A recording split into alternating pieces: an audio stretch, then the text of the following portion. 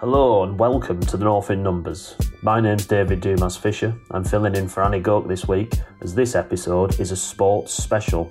We're looking at the increasing popularity of non-league football in the North, specifically tiers 9 and 10 of the English football pyramid. For those of you tuning in from the North East, that means the Northern League, which is the second oldest football league in the world after the English Football League. For those in Yorkshire, it's the Northern Counties East League, and for those in the North West, it's the North West Counties League. Clubs in those divisions had a combined attendance of almost 550,000 people this season. The data shows that crowds have been increasing in recent years, particularly since the end of the COVID-19 pandemic. The Northern Counties East League, for instance, has seen the average attendance to its games increase by over a quarter since the 28-19 season, which is the last full campaign before the pandemic, and up by 72% in the last decade. So, why have football fans started to flock to non-league football? Well, that's what we're going to try and find out today. We're going to kick things off by speaking to Mike Snowden of the Northern Football League.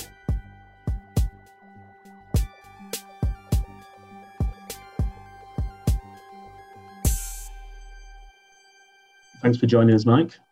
No trouble at all. Always happy to talk about non-league football, especially the EBAC Northern League. What drew you in then? What attracted you to the non-league football? I've always been absolutely obsessed by football since I was very young indeed. And I was a Newcastle season ticket holder, even though I lived in London. And then, as I say, I moved back to the Northeast about a decade ago.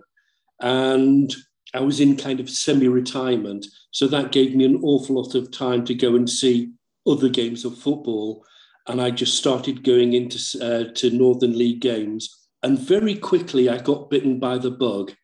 When I first started to go, I was very unsure about what the quality would be, and I was very, very pleasantly surprised by how good the football was, and I just really enjoyed it.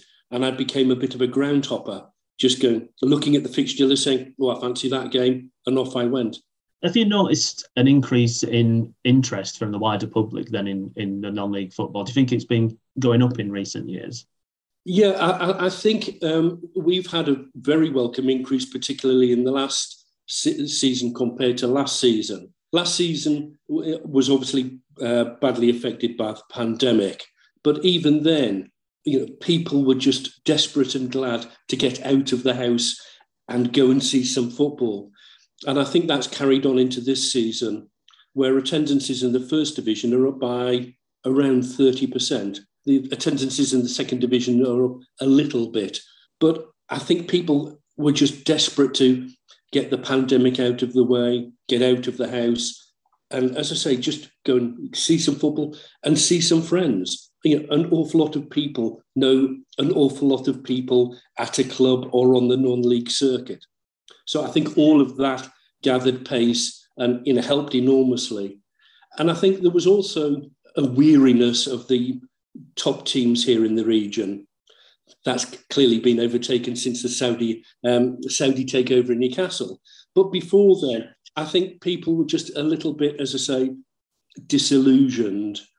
Hopefully people have come to Northern League games and thought, "Oh, this is quite good fun," and kept on coming back.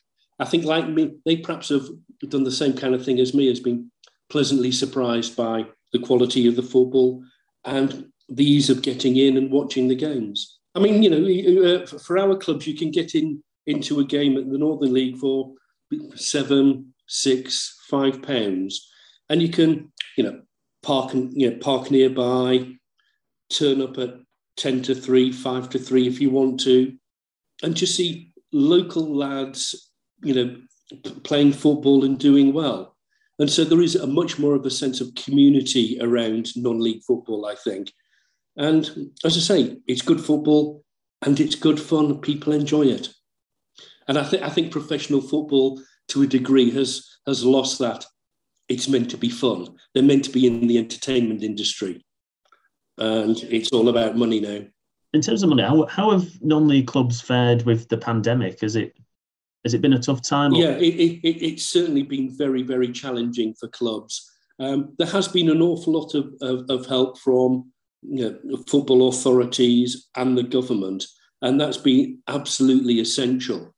When the pandemic was getting underway, there were, I think, understandable concerns of, are we going to keep all of our clubs? And we're delighted to see that, yes, all of our clubs have survived. And I think that's just down to the hard work of volunteers, committees, and also players as well, who've kind of stuck with clubs and kind of come back when the pandemic's been over. Apart from the pandemic, I know obviously different parts of the country are affected differently, but over the kind of autumn, winter, we had several bad storms. And that kind of thing affects clubs as much as pandemics can. Tens of thousands of pounds worth of damage can be caused to a club. And again, the football authorities, Football Improvement Fund and Football Foundation have been fantastic at providing clubs help and support about mending fences, repairing roofs, that kind of thing. That professional football clubs it's just not on their radar. It's not a problem they have to face. There's sometimes a lot of talk about Premier League clubs and that should do more to fund grassroots and non-league football. Do you think that there's more that could be done there? Or there's always more that can be done, but the football authorities, do provide some very welcome funding, but the funding that we're talking about is minuscule compared to Premier League football. It's a bit of a kind of a strain to we're very grateful for the money that we get from football authorities, but yes, of course, we can always do with more. I think there's a growing trend among clubs, both in this region and nationally, to become community clubs. And if you become community clubs, there is even more money available from the FA. So if you've got, rather than just one adult male team, if you've got a women, ladies team, boys, girls teams, and a disability provision, then you can make some big strides about getting funding, improving your facilities, improving your ground. And I know certain of our clubs are going down that route. There's a real buzz about those clubs. Just seeing all the kids playing on the pitches around the main pitch is just really good to see. And that's hopefully going to be fair as well for the future.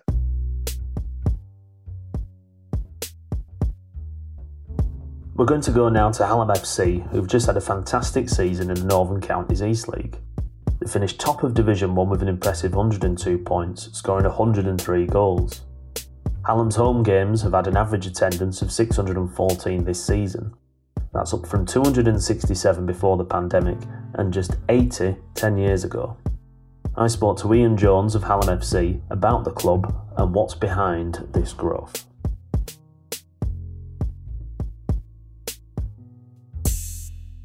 Hallam FC are the world's second oldest football club and play at the world's oldest ground, Sandygate. So obviously, were formed in 1860, 3 years after their older brother, Sheffield FC. Sheffield FC have moved grounds a few times, hence why we have the oldest ground, and they don't, which is always a bit of a pop quiz question, and then people query why the oldest club don't have the oldest ground. But yeah, we've been based up in Sandygate for the entirety of the club's history. Obviously, at the moment, we're playing in the Northern Counties East League Division 1, but after probably the best season on the field in the club's 162-year history, we're now going to be playing in the Northern Counties East League Premier Division next year. So yeah, that's a little brief overview as to who we are and our recent successes. You've been getting some big crowds there this season. In your time there, have you noticed sort of crowds picking up since?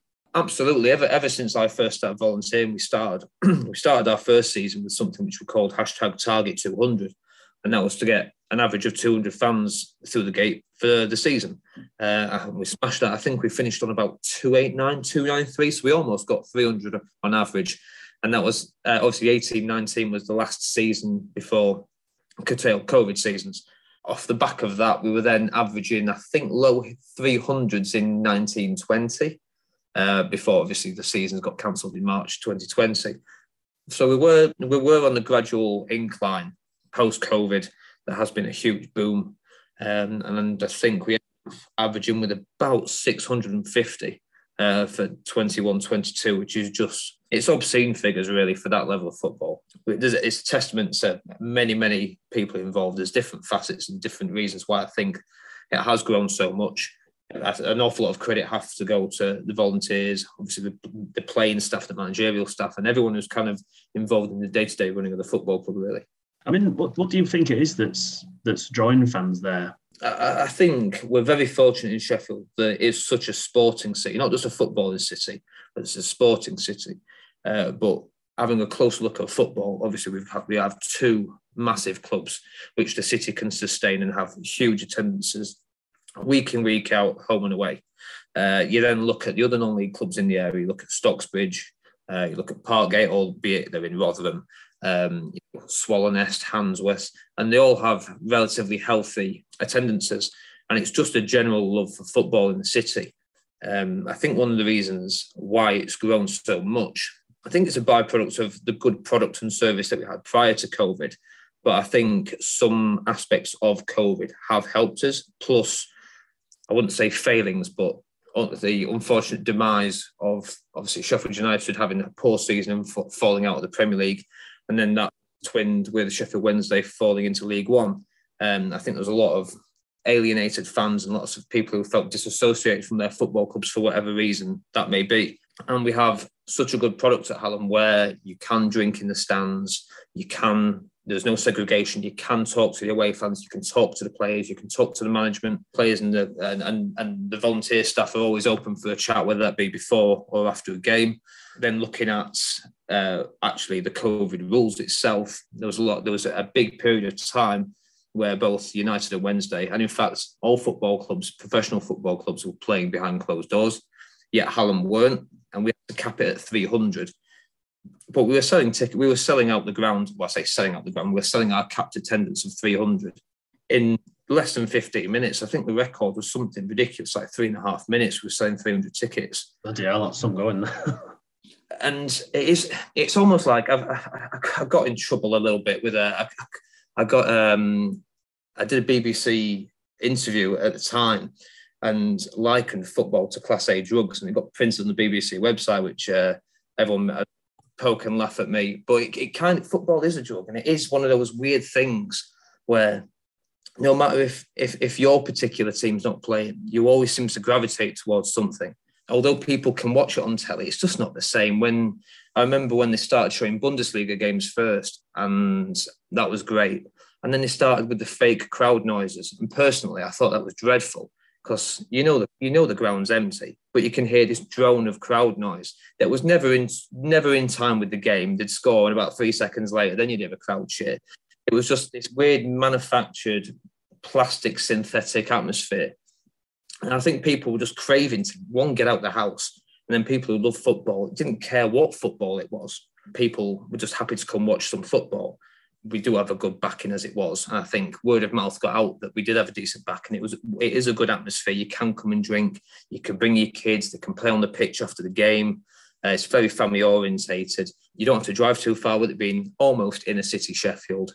I think there was just so many reasons which were kind of through COVID and not being able to watch Sheffield Wednesday, not being able to watch Sheffield United, and people took that opportunity. And once they'd taken that opportunity, they realised how much fun it was in comparison to spending, how much adult tickets these days at a championship game. You're looking at like maybe 40 quid. I don't know how much kids' tickets are, but you must be looking at least £10. So if it's a family of 4, 2 adults, 2 kids, you've probably spent the best part of 100 quid on tickets. Yeah, at Hallam, you spent 16. It's a massive difference. Although it's not as crowded, I say that obviously with the crowds going up, it is getting a little bit crowded, but it's a different kind of atmosphere. It's a different vibe. Although there's banter, you don't get as much of the animosity between clubs. And I think that's why people just enjoy it, because people can come up and just watch a game of football for what it is.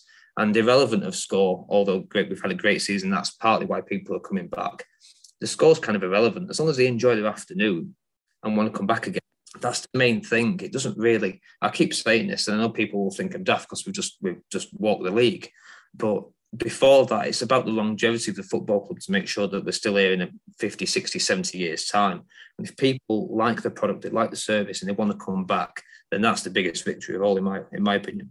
Yeah, I mean, with the cost of living crisis, do you reckon it could be, in a weird way, almost beneficial for clubs at this level that people might start thinking, do you know what? I'm going to sack off the 40 quid ticket to watch Sheffield or Leeds or whatever. I think so. It's definitely got to be considered. And as long as the product and the service that I keep banging on about, we try our best to make sure that it is the best. And as our crowds have grown, so have our facilities. We've realised that we need to step up. So, we're obviously now it's the off season and we're getting such big attendances and we've gone up. We are increasing the terraces. We are increasing the stadium size. This season alone, we've added a second bar because the queues were just so big in the main 1860 bar that we just needed more. We needed more facilities, so we've acted on it instead of just sitting on it and going, "Oh well, it's busy, it's busy, it's busy." We've kind of we've speculated to accumulate to a certain extent, and we're already reaping rewards of that because new fans are coming in going, "Oh look, there's this here, there's that there," and they're not waiting long. Well, they're not waiting as long as they did in the queues. And as long as our service and people enjoy the day, the actual footballing product is a byproduct.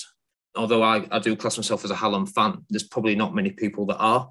So as long as they go home and they've enjoyed a game of football, they've enjoyed the beer, they've enjoyed the food, they've enjoyed the atmosphere, the likelihood is they'll come back irrespective of result or the opposition that we're playing against. I mean, what's it like for a club at this level, thinking about like infrastructure investment like that? Because obviously you don't have the sugar daddy from the Gulf or huge TV money coming in. So the club must have to be sort of quite careful and considerate about that sort of stuff. We are very careful and considerate, but we also have we have so many we have a few USPs which kind of set us apart from other football clubs at this level, which we do use to our advantage. Obviously, being the oldest football ground, you do get ground hoppers and you do get people who will come to a game because it is, I've been to the oldest ground. Now, if we can get even a small percentage of them people to come again and get some repeat custom from that, then it's fantastic. We try and play on our merchandise as much as we can. We try and keep that original. We try and keep the new ideas out there. We were lucky enough that we were able to do a Hallam FC and Revenant Makers mashup, a kit, which although it's not been worn, it was done as more of like a special commemorative piece with a percentage of the takings going to charity. Massive uptake on that. For a club of our size, I think we sold over 300 limited edition shirts for that. Not just that, it's actually our replica shirts, our scarves, other memorabilia. We're always trying to stay on top.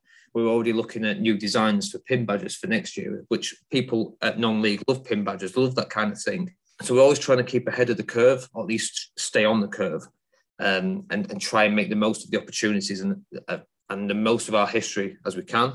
As of, it was out of lockdown 1, we were fortunate enough to get almost like a full-time bar staff to run the 1860 bar. So that's now open to the public, not just on match days.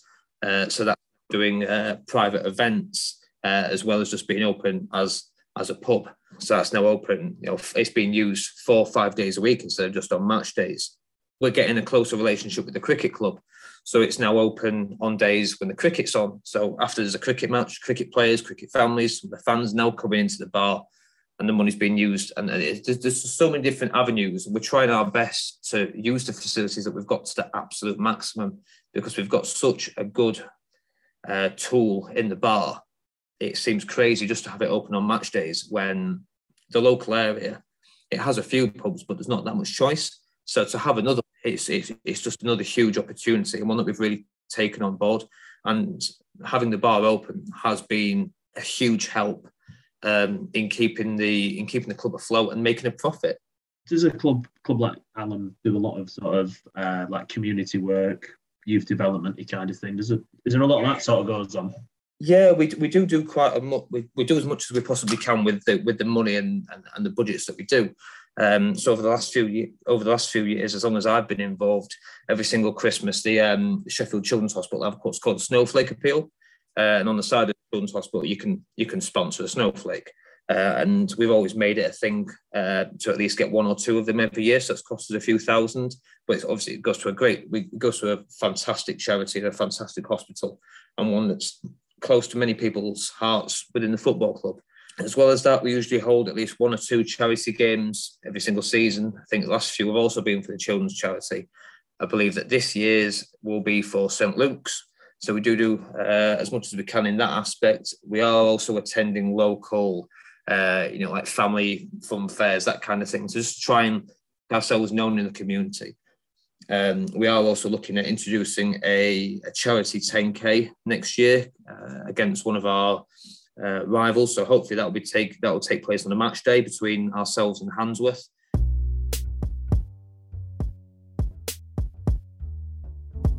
Another club who've secured promotion this season and drawn big crowds in the process is South Manchester's West Didsbury and Chorlton. The club is well known for its left-leaning supporters with their iconic chants about quinoa and support of issues such as refugee and LGBTQ rights. West have one of the highest average attendances in the North West Counties League, with an average of 612 people attending home games this season. I spoke to Graham Elwood about the club's success on and off the pitch. Hi Graham, thanks for joining us on the pod. I wonder if you could start by giving us a bit of an overview of West Didsbury and Chorlton, a bit about the history of the club and what it's all about. Thanks for having me. Where to start with West Didsbury and Chorlton? So West Didsbury and Chorlton, we are a club in Chorlton, South Manchester. The club was originally from West Didsbury and moved to Chorlton, so hence the name West Didsbury and Chorlton. We're currently, the season's over now. We were, whichever way you're looking at it, we were in the North West Counties Division 1 South, which is the 10th tier of English football. But we won that division this year, so we'll be going up to the North West Counties Premier. Yeah, with West, it's kind of, your typical non-league football, but it's really taken off in a big way over the last few years. So kind of from, I'd say about 2014, 2015 onwards, there's been like a real growth with the club. Like the local community have really taken it under their wing, and the crowd's been amazing. The support for the team's been amazing, and that's steadily grown over the last few years. We were disappointed to be relegated the season before COVID, and then obviously with this kind of COVID disrupted seasons, this is like the first season we've kind of had since a full season since we were relegated, and we've bounced back by winning the league this season, which, it's been very good. What do you think it'll mean then, promotion for the club?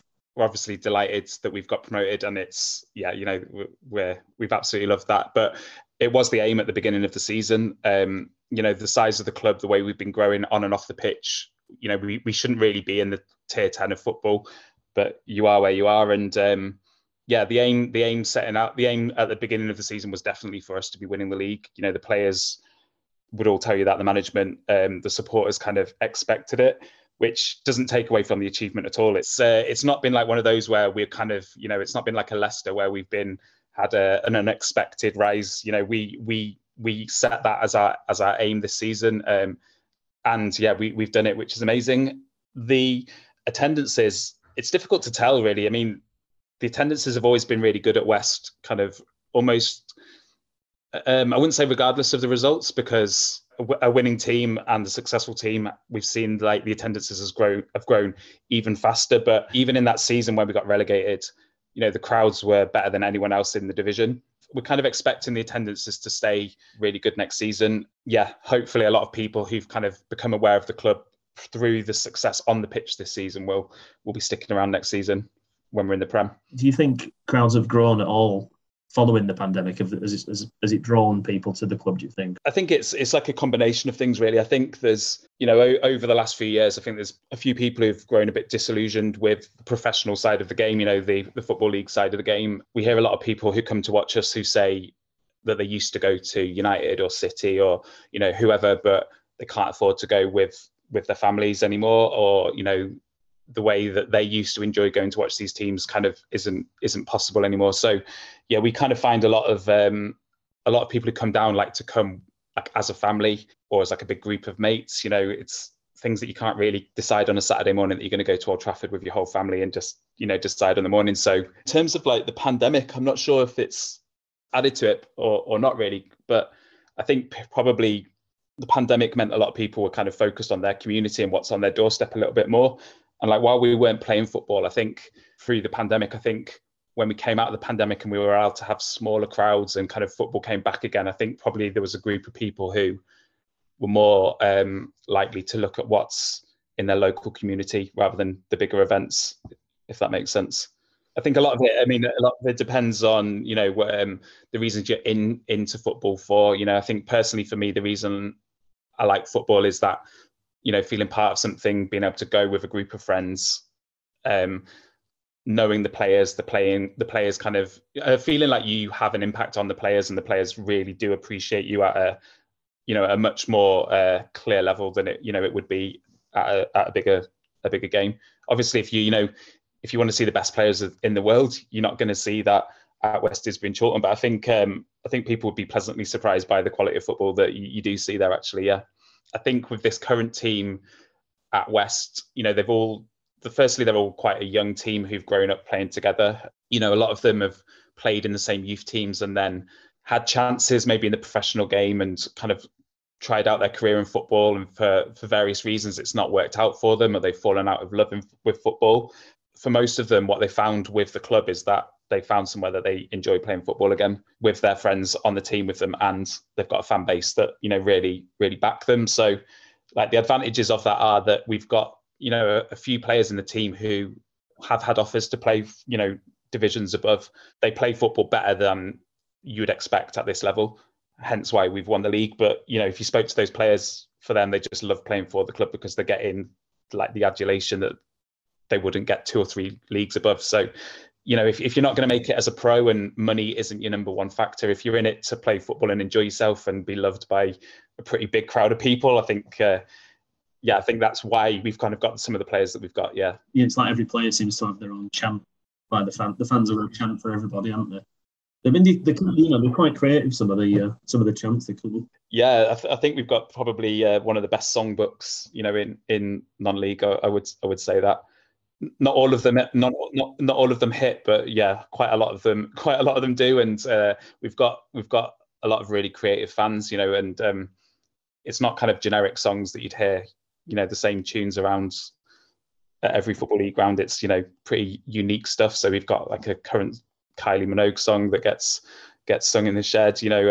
People are willing to try out different things, and yeah, it makes it quite unique. And for the players, yeah, they're playing in tier 10, but there's stickers, there's flags.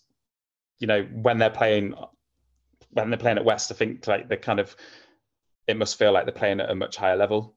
And I think when they're getting offers maybe from 1 league above, 2 leagues above, 3 leagues above, they might get slightly more money, but I don't think they'll ever quite find that love that they're getting from the support at West. So it's kind of I imagine it's a pretty difficult decision to leave West if you did want to make that choice. Yeah. Does the club do a lot of work in the community then, youth development or other stuff like that? We've got teams from under 5s boys, under 5 girls that go all the way through to the adult teams. So yeah, there's hundreds of children who are part of boys and girls who are part of West Didsbury and Chorlton, which is something where I think the thing that we're proudest of, to be honest. A lot of the teams at our level, not all of them, but a lot of them are purely just a men's first team, and all of the club's kind of resources and thoughts go into that. Our men's first team, it's kind of seen as like, the pinnacle or the most obvious part of the club that people get behind. But, if you go onto Hardy Farm, which is like the kind of training pitch next to the West Didsbury and Chorlton ground, on a Saturday, you'll see hundreds of children in West shirts, boys and girls, all playing for their teams. They're all named after white and black animals. So, we've got the orcas, we've got zebras, all sorts of different teams. And I think that's why, you get on a Saturday, if you come down, you'll see there's a lot of children who are there kind of supporting the first team because they feel part of that club as well. So yeah, that's kind of like, I think that's the most obvious way that it's a kind of an impact on the community. Because if you walk around Chorlton, you just, a lot of the children are involved, and then through the children, the parents are involved, and that the impact is there. But then as well as that, we do things like food banks. We've got like Baraka who do food banks collections. Recently we did like a collection for Ukraine. We did a day earlier in the season where the supporters arranged for refugees to come to the match for free. The support group Union United 08, like set that up. So yeah, there's always really good stuff going on. The club obviously has a kind of a reputation for being quite sort of lefty, doesn't it? So I suppose like this kind of thing sort of taps into, like echoes that, doesn't it? Yeah, I would say it's definitely a very left-leaning supporters base, a very inclusive football club. So, I mean, I've not got figures for this, but it definitely feels like there's a higher percentage of female supporters than you would get at other football grounds, a lot more children. And yeah, I think the supporters like to believe that they're very inclusive and that everyone is welcome. Kind of anecdotally, a lot of people say that they weren't really into football when they started coming down to West, or like what their view of football, and especially non-league football, isn't actually what they found when they've got to West. So yeah, we've got a lot of people who come down and try it out because a mate has brought them along, and then before long they're kind of hooked. So yeah, a lot of like the banners you'll see on a match day, inclusive, LGBTQ plus, refugees welcome, yeah, that's the kind of stuff you'd expect from our supporters. Yeah. What's the club's ambitions then long term? In the short term, we've got back to tier 9, and I think the plan is that we want to be going up to tier 8. I don't think we put like a time frame on that to be like it's got to be next season or whatever, but it's something that we're looking to be doing over the next kind of few seasons. And while our support base is kind of 3, 4, 5, divisions above, that's like what our equivalent is. I think we're just looking up in that way. In terms of ground development, I think there's challenges there because we're set in a pretty leafy, eco-friendly, beautiful part of Chiltern. So you're not going to be seeing kind of a Salford City Moss Lane kind of stadium popping up anytime soon. I think any development that's happening there is going to be pretty slow. But yeah, that's kind of the plan, that the club's going to keep growing on and off the pitch. If there's anything else you'd like to add in? If you fancy coming down to watch some football, and even if you think that football might not be your thing, you might think it's kind of you're not into the football you see on TV, or you might think that there's a certain type of person that goes to watch football and you're not that person. I think come and try West Didsbury and Chiltern, and you might find that actually you've got a team there for you, and you're always welcome. Everyone's welcome.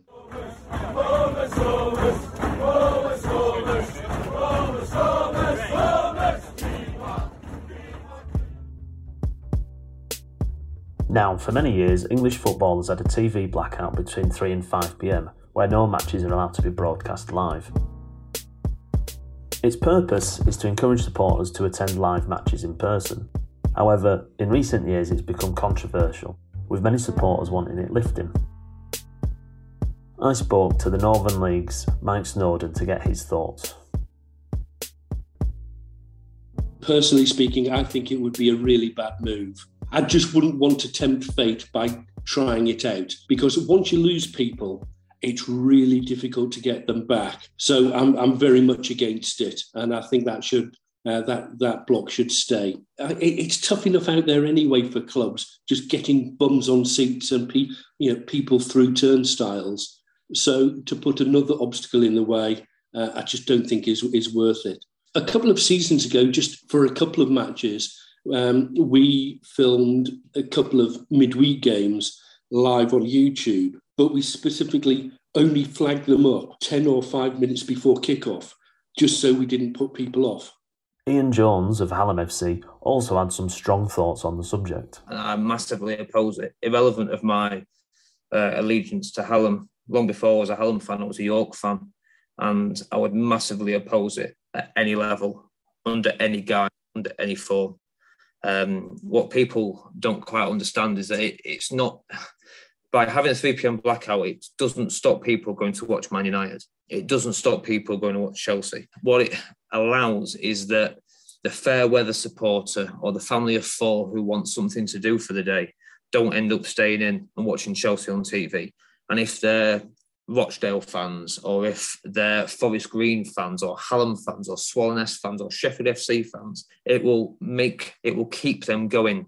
If you're an avid Hallam fan like myself, I'm going anyway. You can put Man United on 3 o'clock every Saturday.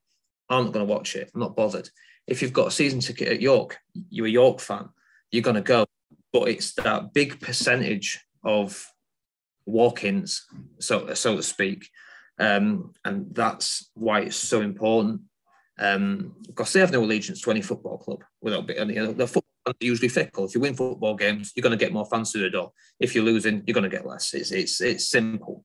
Where clubs massively rely on Saturday afternoon revenue, like we've just said, if you don't have a bar or you don't have merchandise and you haven't got USPs like ourselves, then people coming through the door is absolutely vital, especially after coming out of COVID. And like we've said, with cost of living crisis, I would massively oppose any rollback of the 3 p.m. lockdown.